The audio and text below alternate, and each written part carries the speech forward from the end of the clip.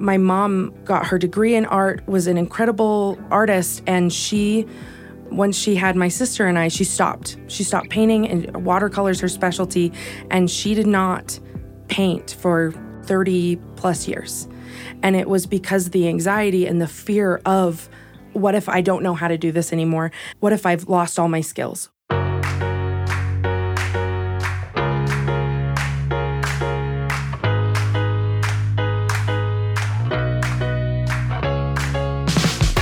Welcome to The Lisa Show, where we take a good look at life.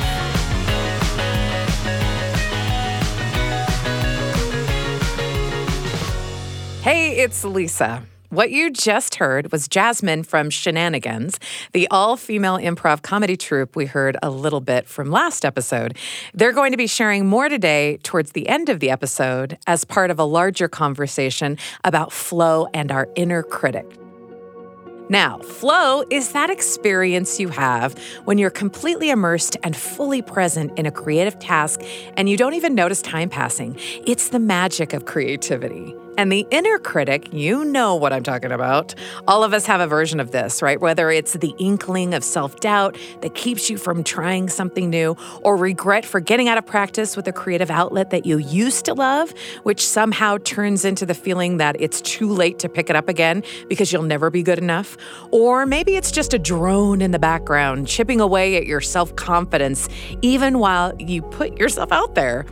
Whatever type of inner critic you have, it's keeping you from being able to enjoy the best parts of creativity. And for me, that means flow. So in this episode, we're learning how to set ourselves up to succeed so we can spend less time in paralysis and more time in creating.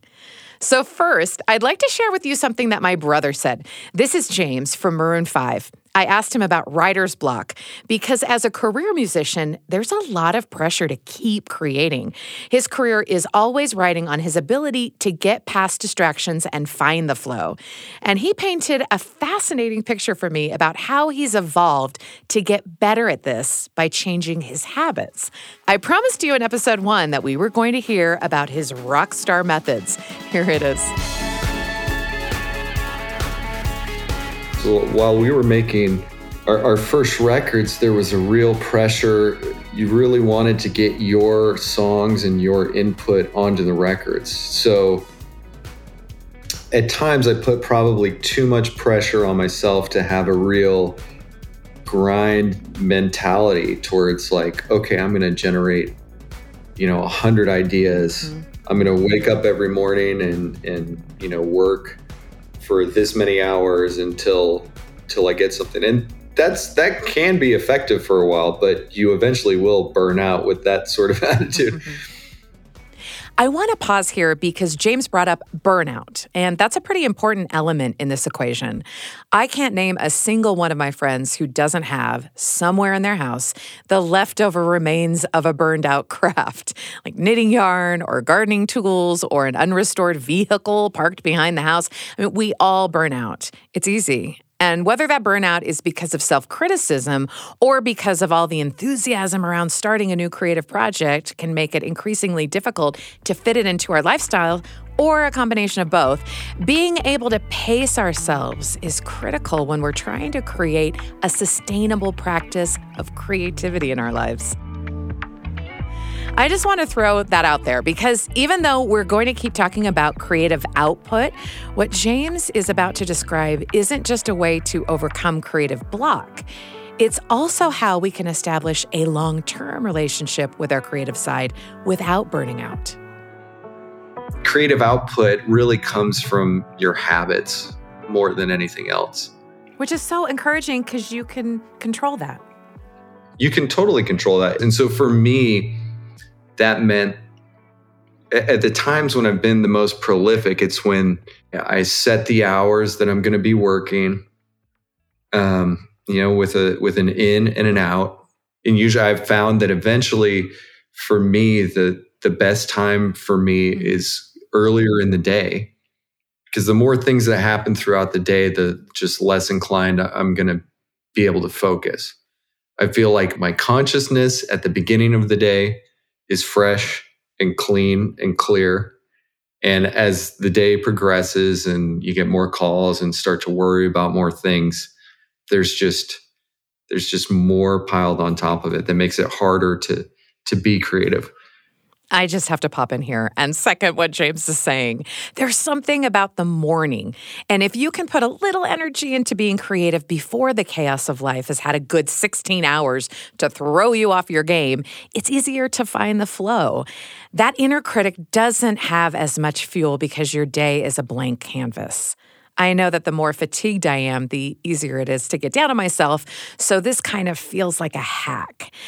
Now, I will say that with kids, mornings can feel like a hurricane. And if it's not realistic to add one more thing to your morning, that's okay.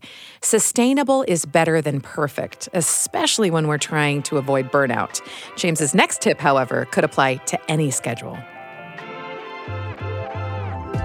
I had to be a little militant with my phone and technology.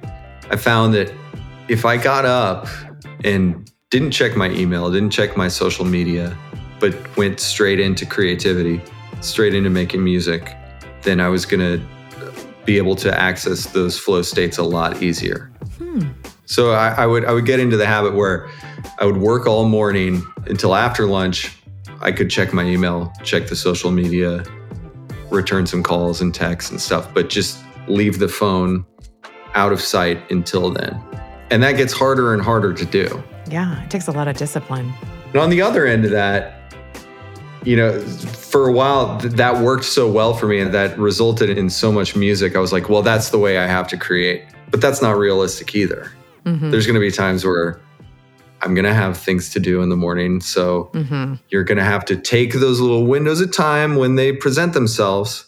I got a couple hours here, I got a half an hour here, and use it to work on the music when you can. And I think that's way more realistic for most people who are juggling job, kids, and everything else. Yeah. The ability to sort of start on a dime and stop on a dime, that's a really great skill. It's hard to do though sometimes. Starting on a dime and stopping on a dime, I have to say off the bat that my brain doesn't love the idea of this. I would so much rather have a 3-hour block to sit down and paint or write. I don't think of flow as being something that I can get in and out of quickly. But like James mentioned, being able to stop and start like that is a skill of its own that you can acquire and develop. And it's a necessary one for anyone who has a demanding life. If I think about it, there are absolutely creative pursuits that I'm putting off because I'm waiting to have enough time to do them. And that's probably the perfectionist in me. I like doing things well. I like finishing what I start, and it doesn't feel worth it if I can't give it the time it deserves. There's my own inner critic talking, of course. But how much am I missing out on in the meantime? James started out by describing habits, little ways you can modify your lifestyle to promote more creativity. But I can't gloss over his next point. Real life is going to get in the way. And if you want to find the flow and keep creating, you have to give yourself the permission to do it in small doses, where it fits in your lifestyle. Sustainability over perfection. Let's switch gears a little bit, because I want to introduce you to J. Kirk Richards. He's an accomplished painter with a huge body of work, especially on Judeo-Christian themes. You may have seen some of it. And he had an interesting point about the value of small amounts of creativity, like what you might be able to squeeze into a half hour on a busy day. And he started by mentioning the "I could never do that" phenomenon that we talked about so much in episode 1. I hear so many people say, I have absolutely no creativity. I would never, I couldn't even draw a stick figure. I've heard that sentence so many times. And I just think people are selling themselves short. I know that when they were kids, they drew. Yeah. And didn't think about it. Yeah. I'm not saying everybody needs to draw, but most people have some sort of creative thing that's kind of gnawing at them. But I don't really, I can't do that. They're just talking themselves out of it. If there's something you're talking yourself out of, just try it. Just set some time aside to get better at it. watch a YouTube video. I really love that Ira Glass quote about there's this gap between our tastes and our abilities. And of course, when we start making something, it's not as good as, that person. I had a teacher who once said, he was doing a demo in class, and he said, "Now, don't get discouraged when you're watching me do this, because it's like you're watching the Andre Agassi of painting." And I thought, well, that's a bold statement, but maybe he's right. Like, he's really good. But the point is, he had multiple 10,000 hours, and he had, and most of us don't have that, but we do have the seed of something, right? And there is value in just the very act of the development of the seed, regardless of how big the plant gets, right? Value in the development of the seed. I love that. And the principle of what Kirk is saying, the quantifiable measures of what we're making, they don't matter. Who's judging? The act of making has value by itself. In addition to artists and creative professionals, I wanted to get a scientific perspective on this inner critic and the way we might be keeping ourselves from enjoying our full creative potential. Dr. Josh Katz is a researcher who studies creativity and had some interesting findings related to the way we judge creative work. Have you ever been in a meeting and thought, there's way too much text on that PowerPoint, or I would have given this presentation in a totally different way? Or maybe you're listening to someone tell you about how they solved a problem and you thought, that's not what I would have done. Dr. Katz pointed out that sometimes the only way to quiet your inner critic is to get ahead of it. Shut it down when it's judging other people. Don't think about how you could have changed that class. Try to stop yourself from rewriting everyone else's speeches. Don't make other people's PowerPoints. It will drive you insane. So some of it is just the acceptance that realizing that thinking too much about this is not good for you. Not trying to run everyone else's business and not trying to do everything for everyone else. So some of it is, and it's not easy. No, especially as a mom. Exactly. I mean, I wouldn't do it that way, but you go right ahead. Like, that can create a lot of discomfort for everyone. Yeah, and it is really hard to know, okay, when is it worth me saying something and when is it not? And it's just, keeping it a little bit more, it's not never say anything. It's not never try to redo, because, who knows what your kids will be wearing at that point. But it doesn't matter. I would have been in, rain boots, pants on my head, nothing else. This is a funny point because it reminds me of something that came through in our body image series as we had all those conversations about objectification and self-worth. In that battle against our inner critic, we had to look so closely at the way we labeled and judged other people because it was inevitable that we were judging ourselves in the same way. And in fact, it was sometimes easier to start changing our mindset when we applied that grace to others first. Of course, they're more than a body. I am too. In this context of creativity, I hadn't considered that the same principle applies. But hey, an inner critic is an inner critic. It's shameless. Whether it's bringing you down about how you look or how you think, it is relentless in pumping out messages that could keep you from living a fulfilled life. I want to dismantle one more of those messages, the misconception that creativity is about making something that is altogether new. If you've ever stopped yourself because your inner critic says that what you're making is cliche or unoriginal, this is for you.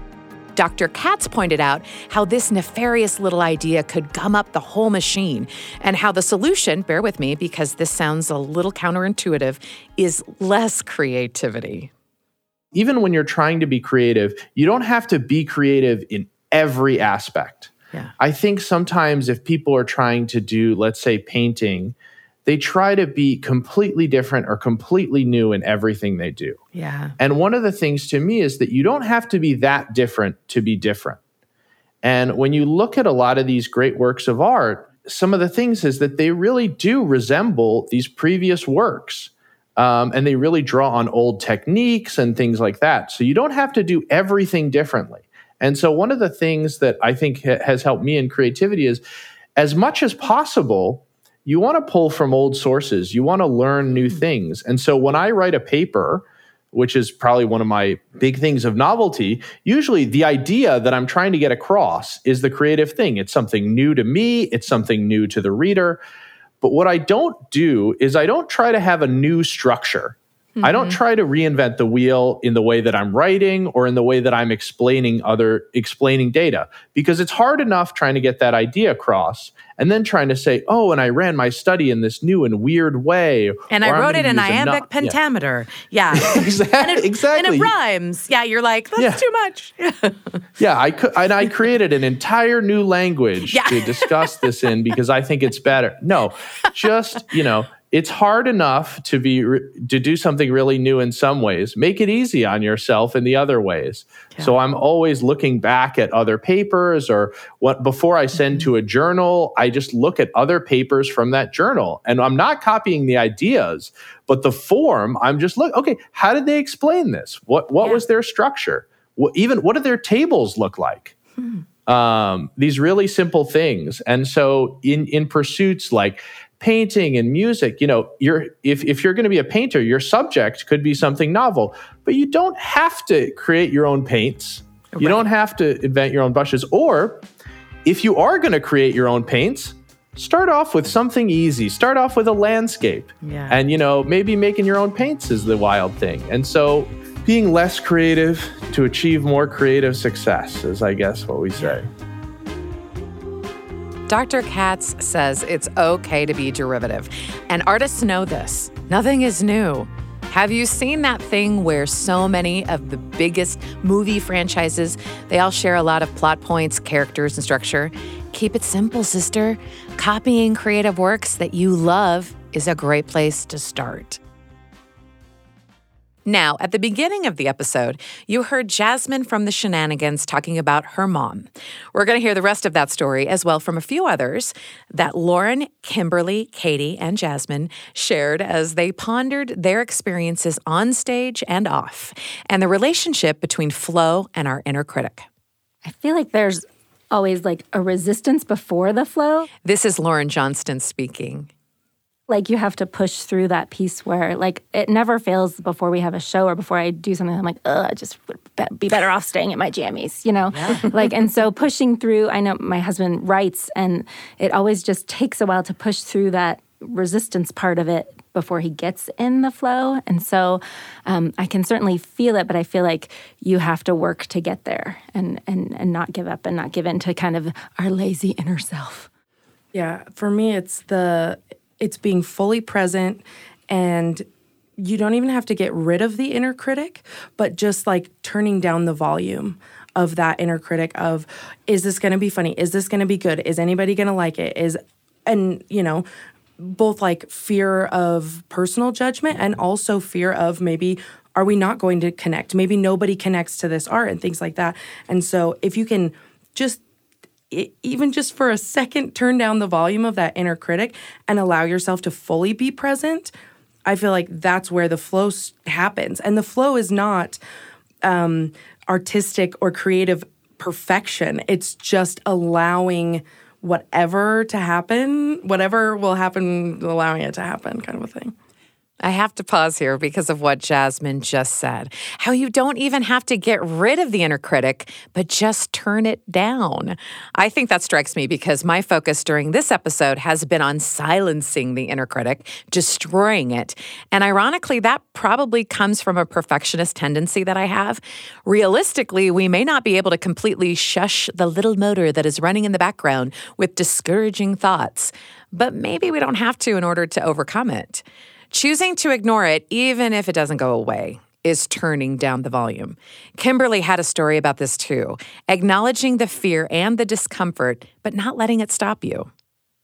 I noticed this about myself during our last show particularly, that I was in the flow and my brain tried to take me out of it because I thought, oh no, this is taking a long time. It was when we were hosting one of our games and Katie and I were really just riffing, and it was so much fun.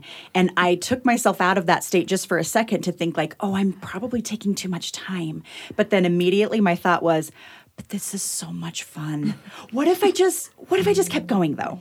And we did go over time, but nobody cared. Everyone loved it. Everyone was having a great time. So for me, it's not taking myself out of the flow when I feel like I'm in it because I'm worried about any external factor. It could be anything, but staying in the flow can be harder sometimes than getting in it.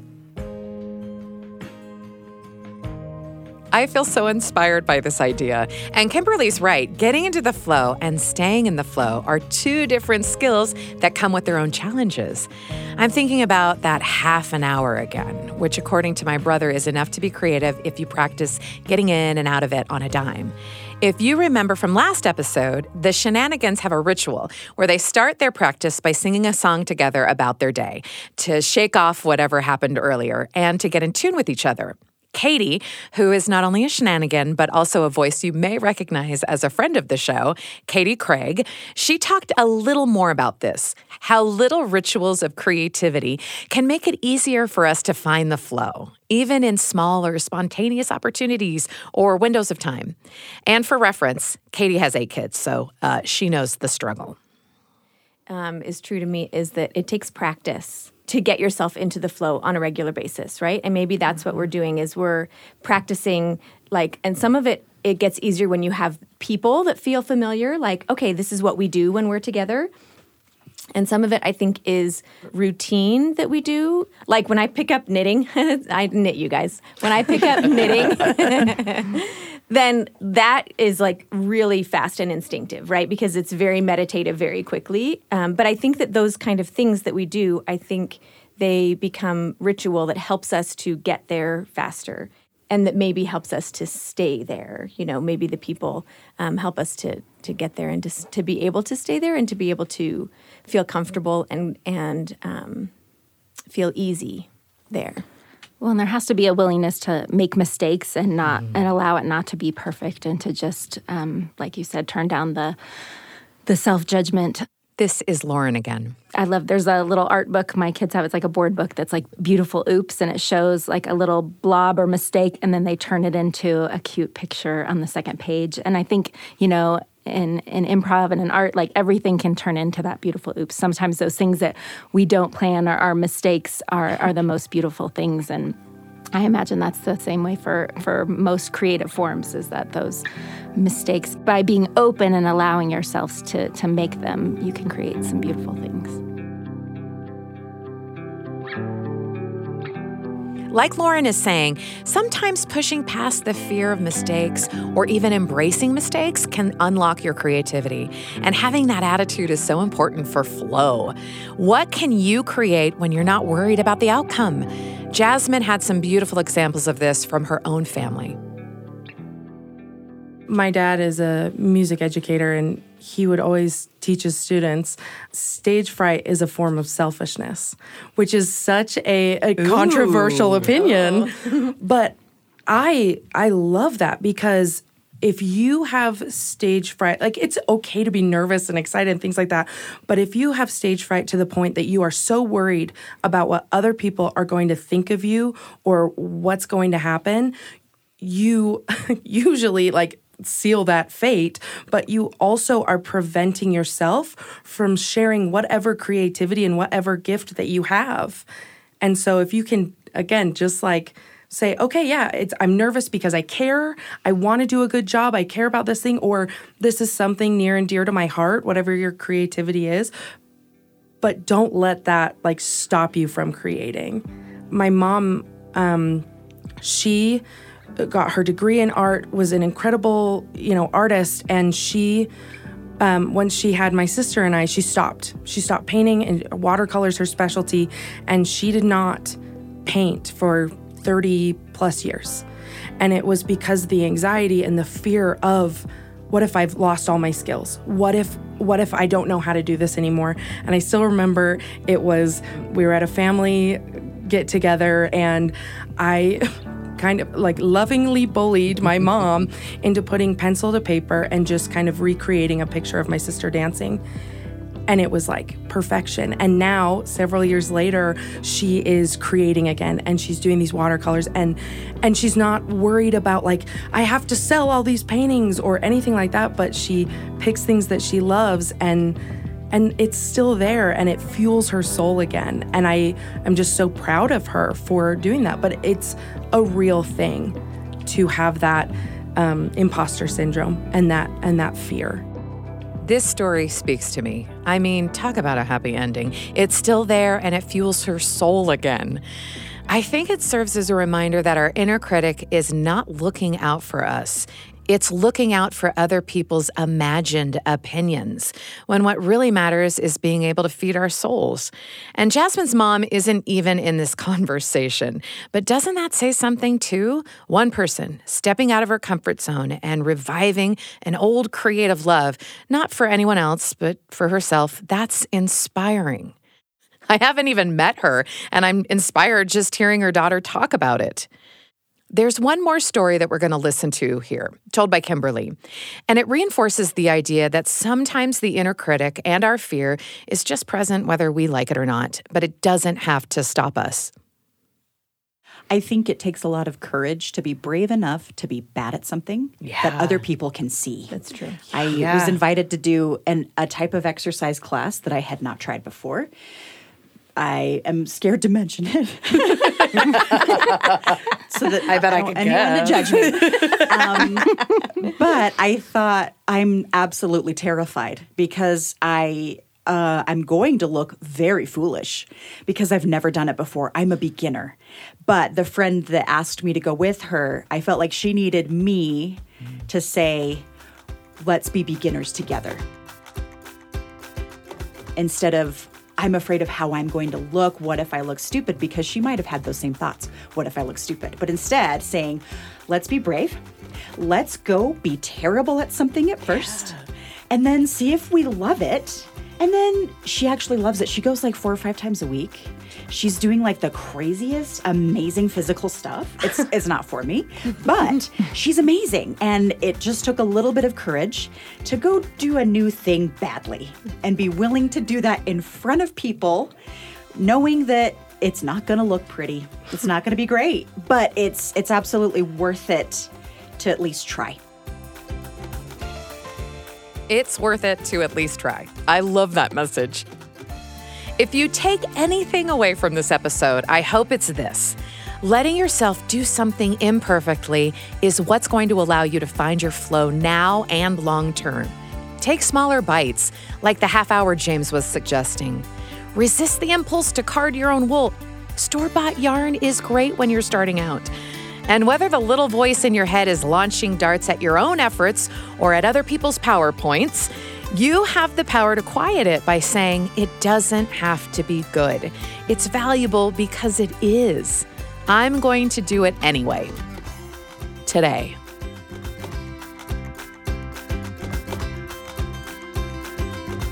The Lisa Show is a production of BYU Radio, hosted by Lisa Valentine Clark and produced by Becca Hurley and McKay Menden with help from Avery Stoneley, and post-production by Gracie Davis and Josh Fouts.